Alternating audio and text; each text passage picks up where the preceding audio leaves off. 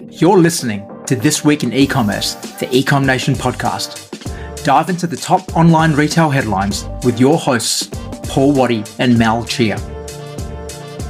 Let's load up the cart. Welcome to This Week in E-Commerce, episode 21, our first episode for 2024. Paul, Happy New Year. Happy New Year, Mal. Where are you at the moment? It's sitting directly opposite you in your backyard. Yeah, the wonders of modern technology. We're on two separate devices in the same room. Yeah. Well, hopefully we'll be able to get our own studio soon, which may not be far off, I believe. Yeah, I think so. And how was your New Year's? Good. It's quiet, having the three little kids. We just spent some time. It's New Year's Eve. I didn't make the 12 o'clock fireworks. But we had a good time with friends and spent a few days at home just enjoying the pool and the on and off weather and watching a bit of cricket. How's yours? It was good, roughly the same. With multiple children, it was barely made it to New Year's Eve, so to midnight, but did make it, and then probably crashed at about 1:30, 2 o'clock. Did not get a sleep in though. The kids woke me up at about 7 a.m. still. So, wow, that's a good effort. Well done. Yeah. So it's been a big week. The big weeks actually. So we're now into the second week of January, and the news doesn't stop coming. It's been an interesting old time. I think with a few different retail publications saying that Boxing Day sales were much softer than they expected, which I was not surprised about at all. And I believe you and I have talked about it before. Saw some recent reports lately that that November's new December, which it's like we've been saying this for years. I don't know why people are just figuring that out. I think I said that on ABC in 2017. Yeah.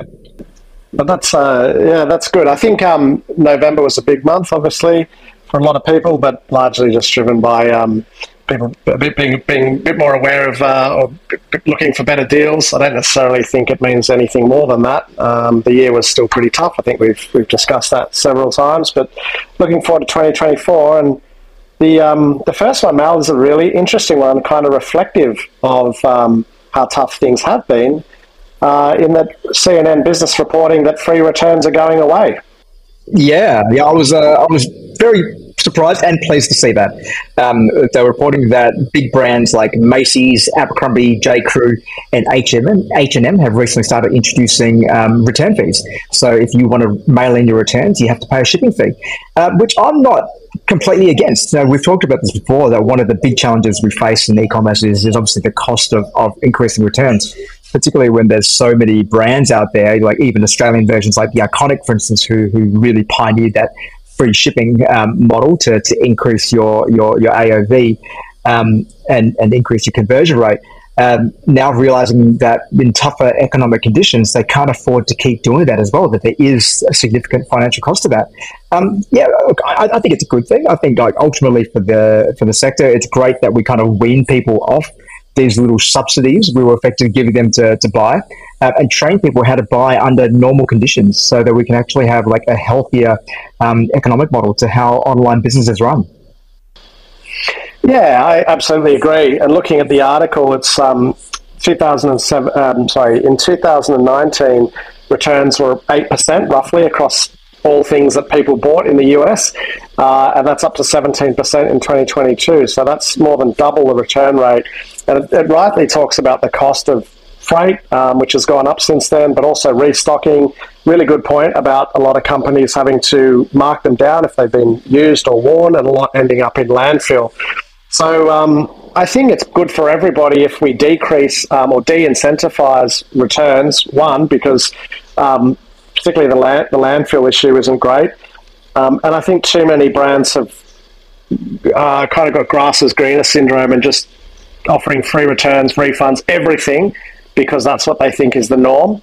And rightly or wrongly, we know that's not necessarily true. Famously, White Fox copped a bit of heat on that recently. That's a good example that you don't have to refund, you don't have to pay for returns. You've got to do what's right for you. And if you're starting with low margins, like let's say margins 50%, gross profit margins 50% or a little bit lower, you probably can't afford to offer free everything.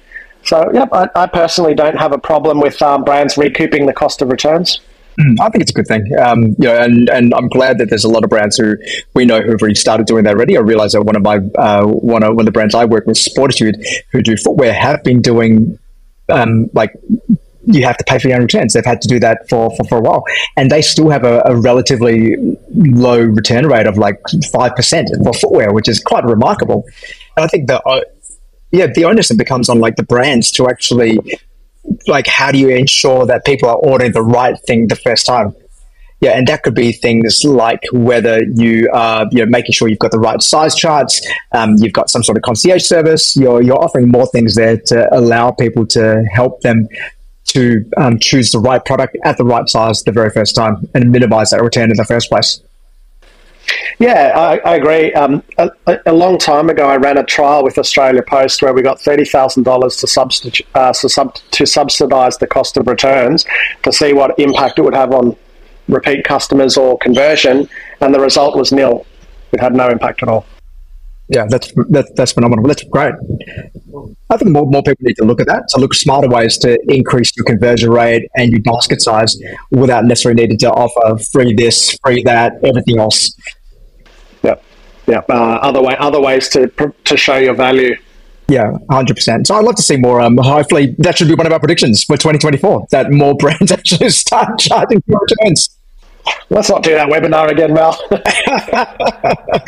All right. Our second story we're going to talk about is TikTok. So in the last 12 months or so, TikTok have really been pushing into the online commerce space. So in particular with TikTok Shop, which actually saw quite a lot of growth last year in the US. However, they basically made the call at the start of the year that they were going to be increasing their commission they were taking from sellers. So it's now going to go from 2% to 6%, which is pretty significant. Also, when you consider the fact that they were also subsidizing a lot of retailers who were selling on TikTok. So what they're saying in this article is that a lot of the growth they experienced in the last 12 months, particularly over the Black Friday period, was because they were getting sellers to sell products on TikTok at a much higher discount than what they were expecting to, but they were subsidized. So now they're taking the top. What do you think this is? Do you think that there's too bullish about e-commerce, for like online commerce, for social shopping, for TikTok? Or do you think this is more just like a reset, like what we're saying, trying to build the business properly and sustainably rather than juicing it up with subsidies? Yeah, this is interesting. And I sort of reading the comments on this article. So, 2% to 6% is obviously a huge hike. The first comment that I read here is from someone called Dark Owl, who says that there's a typical practice: start a service with outrageously low fees, undercut the competition, bleed them out, and then jack the prices up. So I guess that's probably what's happening, is attract people at a low price and then put the services up. We've whether the fee's fair or not, I don't know. 6%, I don't know. I don't know enough about it to see if you're like, is there a merchant fee on top of that, or are they processing the payment? If it's a commission like a marketplace, then it's cheap. What does it drive in incremental value? I don't know, so I can't really comment because I haven't tried it. But we've spoken before about TikTok in 2024 is going to change, not just from a point of being regulated more, but I think e-commerce brands, I know talking to brands, they're like, we know we've got to use TikTok more. We're not quite sure how, but we know that, I think you made the point recently that TikTok's viewed more than all the streaming services combined. So it's like, I don't quite know how to use it yet, even personally, but I know that I've got to start, and I know that brands have got to start. I guess, one comment here is also saying that TikTok now feels like I'm browsing Amazon in video form. So that's kind of like, that's a shame. But if you remember, like back in Facebook days, Facebook used to be good, and then you could even like reach new clients. It was cheap, and you get great return. And then it became pay to play, and it just pivoted to like a family and friends network or a community network. And then Instagram became the new thing, and now that's going up in terms of price. So it's like, I guess we shouldn't be we shouldn't be surprised is that social media platforms typically start out with little growth hacking opportunities, and then they just monetize it, and then we're all screwed, and it's just back to the big end of town, and the smaller brands have to pivot and find new ways to do things. So I don't know if the fee's expensive or not. It's interesting to know that they are obviously just seeking to monetize. It says they lost $500 million or something like that last year, so I can't blame them for trying to monetize the platform. It'll be interesting to see how brands start to use it. Absolutely. I think you're coming from Uber, for instance, where we grow the whole business on subsidies in terms of rider subsidies and driver subsidies. It feels like the same thing, particularly when you are venture backed and you had that growth at all costs mentality, which is what a lot of those brands, like for instance Amazon, did that. And now they're behaving like that. They don't necessarily need to subsidize as much anymore. They can push them on. I think in this day and age, you can't really rely on that sort of part of the growth. You actually need to properly scale it. You have to have a solid system which doesn't need to rely on subsidies in order to continue to grow and attract new customers. And like in terms of the P as well, 2%, it sounds pretty good, but still percentage of the bottom line. Yeah, it is. And it comes back to what we always talk about: is there incrementality there, or are you just selling to your existing customers already? And I genuinely don't know.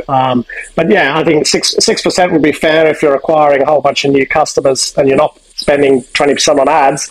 But if you're selling to the same group of people anyway, then it's just 6% on top of things again, which just hurt margins. Yeah, I think in some ways it is good in terms of just getting people comfortable with transacting on the platform. Because ultimately, like with anything, whether Amazon got people comfortable buying books online by offering them at such a cheap price, so they were willing to sacrifice their margin in order to get people comfortable with buying on this new technology, which was the World Wide Web. Whether TikTok can now try to accelerate the same by getting people to buy more, getting people to be more comfortable buying on the platform. I think it's a good strategy if you've got cheap capital, but if you don't have cheap capital, it doesn't work anymore. Yeah, interesting. Taking my earphones out so I can listen to you in real life. But yeah, that's interesting. I like that about getting people used to selling on the platform, and that's the point I'm sort of making is like a lot of brands, particularly in Australia, we're a little bit slower to adopt things. I don't know many brands who are selling on TikTok, let alone advertising on TikTok. So I think that TikTok in general is a watch this space in 2024. Although I'm expecting social shopping to grow quite a lot this year. So one big story which we're going to finish on today is one which is going to impact pretty much the majority of online retailers out there, which is Google and Yahoo introducing spam policy. Now, what this means is that domains which are sending more than 5,000 emails a day will now be subject to much stricter spam rules. So in a nutshell, the two which really concern me are the fact that if you have a high unsubscribe rate, your domain will be marked as a spam domain, and then all your emails which you're sending will end up in spam. And then, so that's one of the major ones there. So I think there's a lot there which, as email marketers, we're going to need to be much smarter in terms of what we're sending. So in terms of making sure we're doing segmentation better, in terms of making sure that we're actually getting a higher open rate, and just in terms of being more careful and following better practice. Yeah, so let's recap. So Mal, this is going to affect brands that are only sending more than 5,000 emails daily? Yes. I guess you sort of think, oh, that's a lot, but not really when you start to factor in big brands with flows and automations and so on, yeah? Yeah. And so what do brands need to do really to protect themselves against this? Well, my view is that they really need to be looking at segmentation and also really looking at how relevant the emails actually are. So rather than just sending a batch and blast email to your entire database, really focusing on narrowing down those segments and making sure that the content you're putting up for them is actually relevant. Reaching out to them at relevant moments with content which is actually going to be meaningful to them, which they're going to want to open, rather than bombarding their inbox where eventually they just get sick of it and put in spam. Then the other change that's happening as well is also a requirement for one-click unsubscribe, which means that the old days of having a preference center where you click the unsubscribe button it sends people to your link. Are you sure you want to unsubscribe? Or which newsletter do you want to unsubscribe from? You can't do that anymore. If you don't offer one-click unsubscribe, your domain will be marked as spam. Okay, so essentially what we've got to do is have a low unsubscribe rate, which is everything you just spoke about, not batch blasting and sending to engaged audiences, not sending too frequently, not the high quality of email. Don't send more than 5,000 a day if you can avoid it, which is pretty sound. I imagine Klaviyo and so on are pretty well across this already, right? You'd hope so. Look, I think Klaviyo has been pretty proactive. They've sent a few emails just advising people about what they need to do and changes and how they're going to be handling unsubscribes from their side as well. So I think it's really good. But at the same time, retailers need to be aware of these changes as well. We can't just kind of blindly just not think it's there, particularly if you are going to hit that 5,000 email a day threshold. On a slightly side note, what do you think about, particularly around Cyber Week and so on, when brands want to dip into that temptation of batch blast or sending to the entire database and kind of moving away from the highly engaged? I think you probably need to really rethink that. And I know a number of brands who were sending 5,000 plus emails per day over the cyber period. They're going to need to really rethink that strategy. And making sure that they are narrowing it down significantly in terms of making sure that they are very selective about who they're sending emails to, but also diversifying all the different channels that reach their customers on, like not just relying on email, like we've talked about before, moving to SMS, push notifications, but also a branded app as well, which kind of like removes a lot of that, where you have people who just put a push notification from them via the app, which kind of bypasses a lot of those restrictions. Yeah, cool. Good tips. Mal, app is a good one, actually. I love that. I know you're talking a lot about that for 2024. Mal, anything else happen this week? Off the top of it, hopefully we do get an interest rate rise, interest rate cut, I should say, in the next few weeks. So hopefully there's some good news to look out for there. Otherwise, we're kind of right back in the swing of things with 2024. And the retail calendar. We're gonna have a webinar coming up very soon, and more events coming up as well. So I think I'll be speaking at ETAL in February. If you're not signed up to go there already, it's probably one of the first big conferences of the year. So head along there. It's a great agenda, as it always is.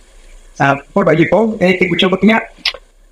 Not really. Just settling back into things. You and I are talking about strategy today, which is fun, and brands should be thinking about their 2024 strategies if they haven't already done so. No, I'm feeling good about 2024 and what it will bring. And reminder, if you didn't see our webinar's prediction, that you can go to ecomnation.com.au and check it out, where we predict kind of some things to focus on for 2024. Mal's mentioned a couple. TikTok, super interesting. I'm really interested about apps and doing more with apps this year for all the reasons Mal just said about diversifying channels, SMS and so on. But no, just more of the same, Mal, and looking forward to having a good, prosperous year. Fantastic. All right, thanks for listening, everyone, and welcome back to the new year. We'll see you soon.